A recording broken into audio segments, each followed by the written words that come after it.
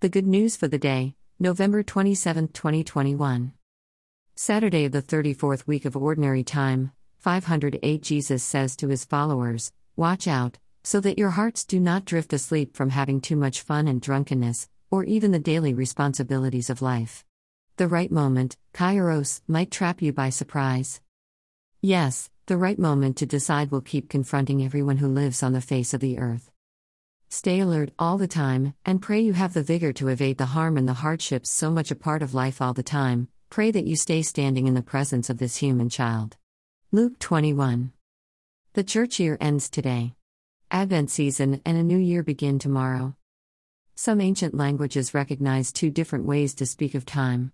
One way is to acknowledge it as the mechanical, regular, movement of sun and stars, the metronome ticking away seconds.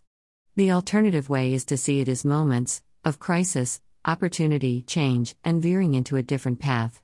"Will you marry me?" is one of the most dramatic of these moments in lives. Or, "You have cancer," or "the surgery was a success," or "it's a girl." There are moments, not just memorable, but changing a person. Jesus tells you to stay awake for such moments. Ready yourself, he says, by staying awake, by avoiding the loss of deliberateness involved in such things as drunkenness. Perhaps Jesus is really saying that the moment of joy, the coming of the kingdom, the presence of Jesus in your life, is available every moment.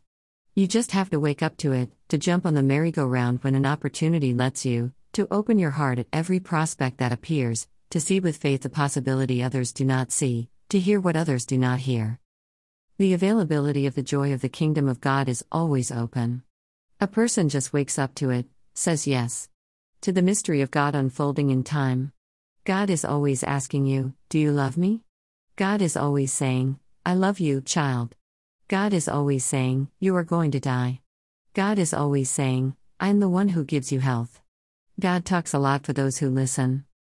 God, in other words, is always shaking you awake from the common tendency to turn the radio off and not hear the jubilant, optimistic, and waking music of His Word. If you and I stay alert, then we get out of our mental bed. We are standing when Jesus walks into our life, again and again and again. He is the beginning and the end of our day and our lives.